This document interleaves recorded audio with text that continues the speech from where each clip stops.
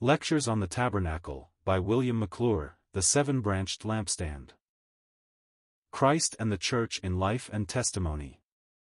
Exodus 25 verses 31 to 40.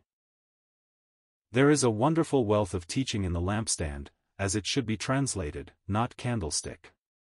It brings before us, first, the Holy Spirit, second, the Lord Jesus Christ, third, our Lord Jesus Christ and his people in union with him, fourth, the Church as God's witness during Christ's absence, tended and cared for by him, as Aaron cared for the 7 lamps of the lampstand. The lampstand was a very ornate piece of work.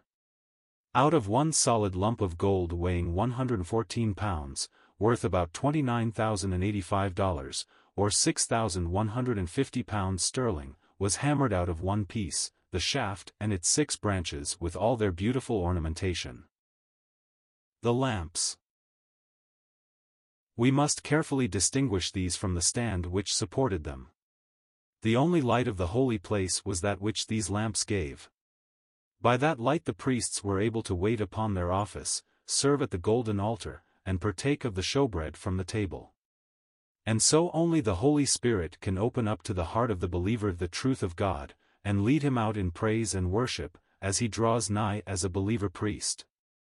We read, too, in 1 Corinthians 2 verse 14, "But the natural man receiveth not the things of the Spirit of God, for they are foolishness unto him, neither can he know them, because they are spiritually discerned." He may be an educated man of great mental ability, but if he is only a natural man, one who has never been born again, he is no more fit to understand or expound the Word of God than a blind man would be to give a lecture upon colors.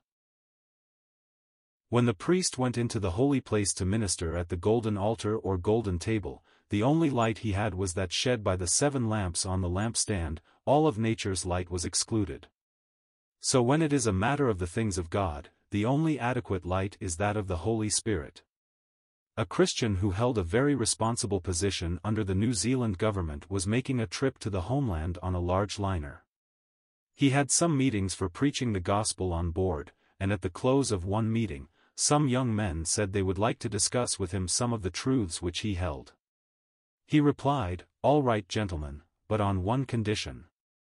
They asked what that condition was, and he replied, "The discussion must be conducted in Japanese.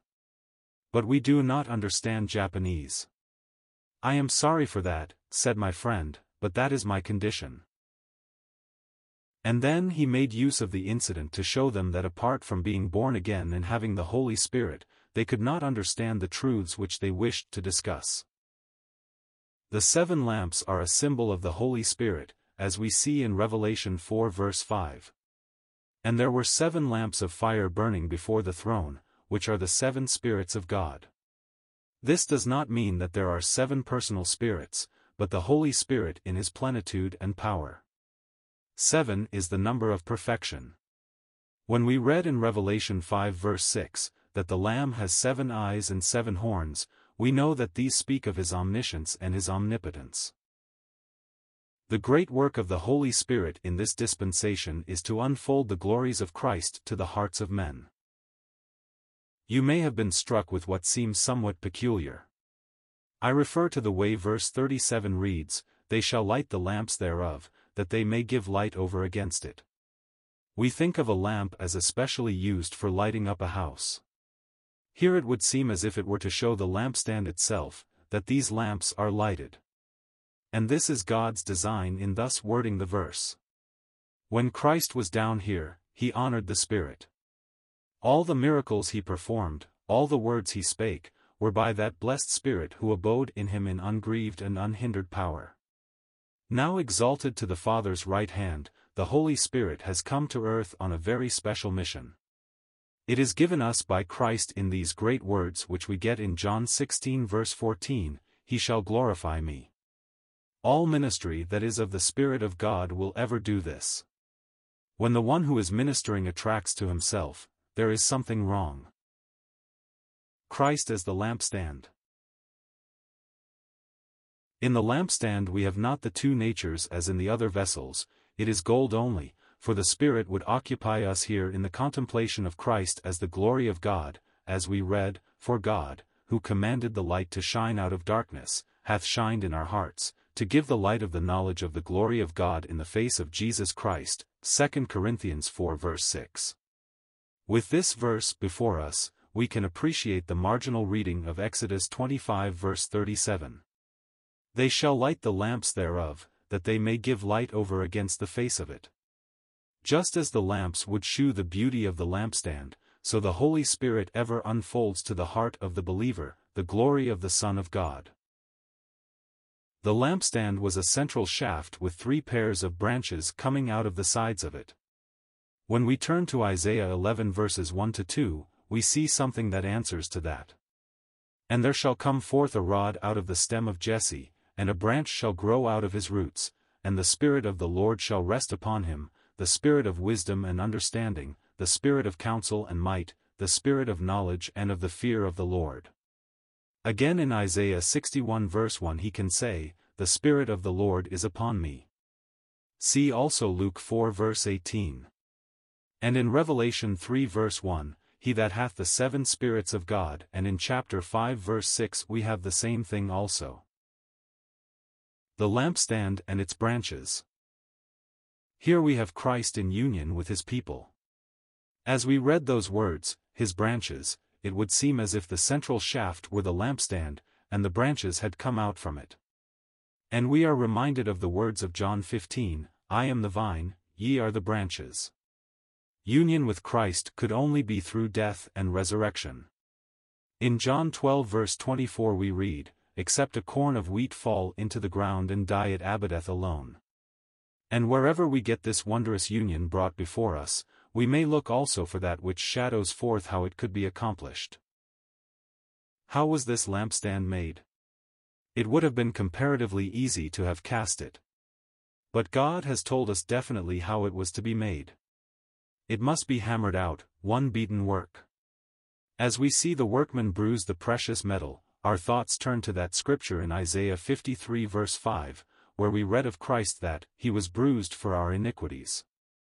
Only by this bruising could the branches of the lampstand be brought into existence, and only by the divine Son of God being bruised under the hand of God in judgment, could we ever be one with Christ. But it is in resurrection that his people are linked to Christ. Is there, then, anything in the lampstand that will set forth that? Yes. We believe there is. It was to be ornamented with fruit blossoms. Now what shall the tree and the fruit be that God will select? He had a wide field from which to choose, and we find he chose the almond tree. The Hebrew word for almond means to hasten.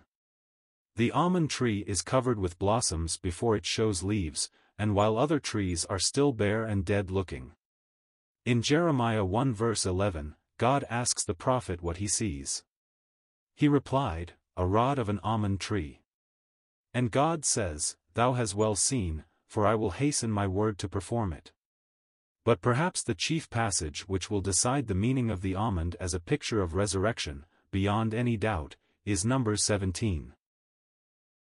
There, we get the account of Aaron's rod. It, with the other 11, was laid up before the Lord all night. In the morning it had brought forth buds, bloomed blossoms, and yielded almonds. Like that rod, Christ was the living one. Cut down in death, he lay in Joseph's new tomb, but he has risen to be the firstfruits of them that are asleep. 1 Corinthians 15 verse 20 Revised Version. Like that rod, he has borne fruit which we are now in the enjoyment of. The blossoms may remind us of fruit soon to be ours at his coming, while the buds may surely speak of blessing more remote, yet not less certain, for Israel and the nations. It must have been a work of considerable difficulty to beat out such a large vessel with its spreading branches so highly ornamented. Why not make the stem and branches separately? It would be so much easier to manipulate. Then these branches could be brazed to the stem. But this would not do. It would not thus be a true type of the union that exists between Christ and his saints, which is vital, not artificial. It is most important then that it be made in God's way, no matter how difficult. So out of one piece of gold the entire lampstand is hammered, one beaten work of pure gold. Well, may those words of Hebrews 2 verse 11 come to our mind as we look at the process of forming this lampstand, for both he that sanctifieth and they who are sanctified are all out of, one. So close is the union, that when Paul, as Saul the persecutor, was making havoc of the church, the Lord Jesus could say to him, Saul, Saul, why persecutest thou me? Though glorified at the Father's right hand, yet such was the intimate relation that his people sustained to him, that if they suffered, he suffered. What comfort this gives to the tempted and tried child of God now, for that word to Saul expresses how the living Lord in heaven feels toward his members still. The lampstand, ministered by Aaron, or the church cared for by Christ. When, as in our picture, we see Aaron ministering to the lampstand, he is a picture of Christ and the lampstand the church. In Revelation 1 verse 20, we are told that the 7 lampstands of gold are the 7 churches, to whom the Apostle John was to write. The Lord walks in the midst of those churches, doing to them what Aaron does to the lampstand in the tabernacle. He uses the golden snuffers, his blessed word to remove the things about the believer which, like the burned wick of the lamps, would hinder the light, and to supply the Spirit, that testimony to himself might be continued.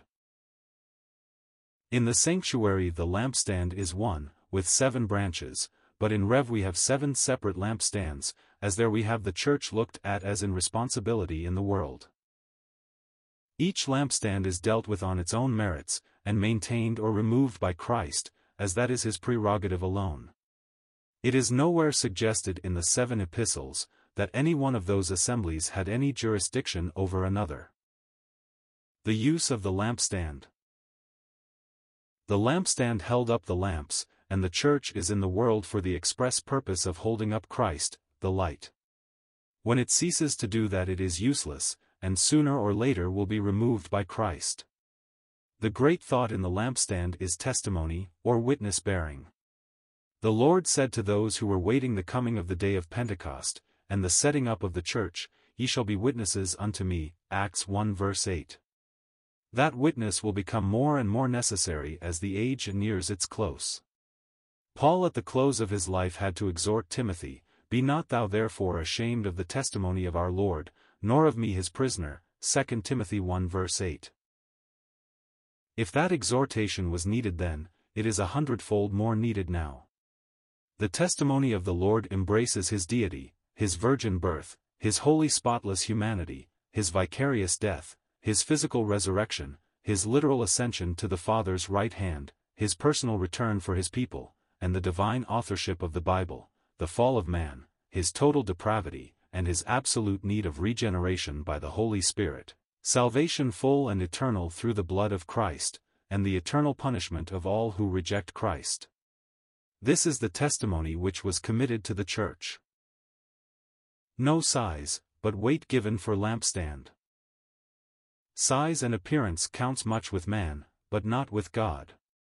In the fact that we have the weight of the lampstand given us, 114 pounds, and nothing said of its height or the spread of its branches, we may get a useful lesson. Man likes numbers, and we have grown accustomed to drives for church members. To have a fine building and a large congregation, most of whom are unsaved, is something eagerly sought after. But 3 or 4 who are truly born again and who seek to honor the Lord Jesus by gathering in his name, has more weight with God than several hundred mere professors, though they possess everything, that in the reckoning of man, goes to make a church. I cannot but think that it is like something once quite familiar to us.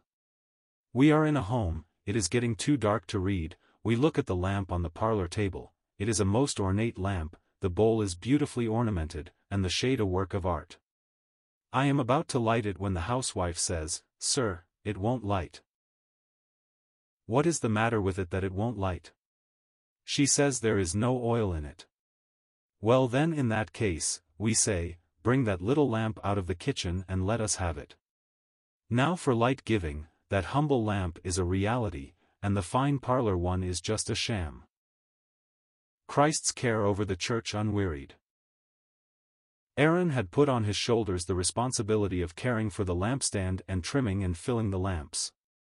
He might fail, other priests did, but our priest, the Lord Jesus, will never relax his care for the church. Looking back over the history of the church, at times when it seemed as if the light were about to go out, if it had not already gone out, we see him, true to his office. He comes in and blesses and revives his people. Take as an example the gracious work of the 16th century. Was ever the light so dim as then? But he uses the golden snuffers. He removes that which had well nigh extinguished the light, the fables and dogmas of Rome, and he pours in the oil of his Spirit and his truth. A fresh lighting up of justification by faith was what caused the light to shine forth as it did then, to the deliverance of multitudes of precious souls.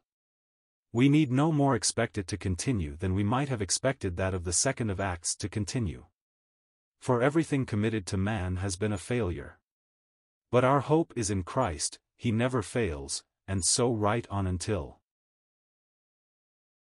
We need no more expect it to continue than we might have expected that of the 2nd of Acts to continue. For everything committed to man has been a failure. But our hope is in Christ, he never fails, and so right on until. The morning dawns, we will look for and count on those gracious ministries of his, so needed to keep the light from going out. Nor shall we look in vain. We believe his word to the assembly in Philadelphia gives us the assurance that until the morning of his return, he will see to it that assembly testimony, however weak, shall not become wholly extinguished. We do not read of any extinguishers among the instruments that Aaron used in his ministry towards these lamps. Snuffers there were, and they were golden, something we ever should remember, but no extinguishers.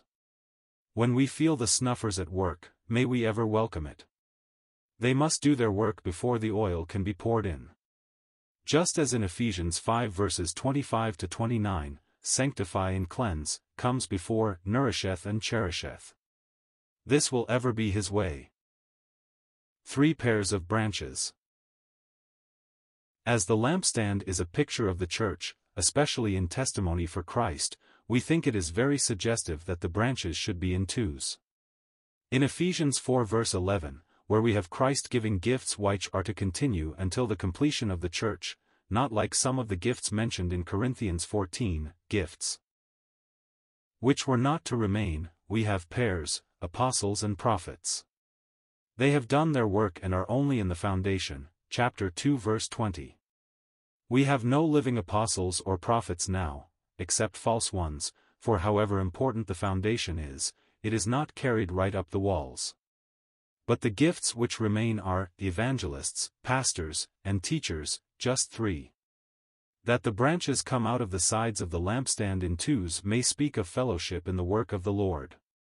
Fellowship. What does that mean? The Apostle Paul, writing to the Philippians, knew by sweet experience what it meant. He could thank God for their fellowship in the gospel, from their beginning as an assembly, right on to the time he wrote the epistle to them. He says in chapter 1 verse 7, Ye are all partakers, partners, of my grace. He was, as we say, down in the well, and they were holding the rope. He was out on the battlefield, and they were providing the sinews of war. How good when the assembly realizes that whether he is preaching the gospel to the lost, or seeking to bring the emancipating truths of God's word before believers, the servant of Christ and the assembly are linked together. But one fears this will never be fully apprehended by the majority of the Lord's people. We would say to those who serve the Lord in local assemblies, while they do not give themselves wholly to this work, but work with their hands for their support, seek to proclaim the gospel constantly. Gather the sheep together, and teach them the truth of God. And all such deserve, and should receive the hearty fellowship in prayer and encouragement of their fellow saints. And in every godly assembly which is seeking to fulfill its responsibility as a lampstand for God, it will surely be given. One feels that there are some assemblies who do not realize why they were ever gathered in assembly capacity at all. There are some, concerning whom it may be said, that the world would not lose much light if their lampstand was removed. There is surely much cause for deep exercise of heart about such conditions altogether. The Lord give it.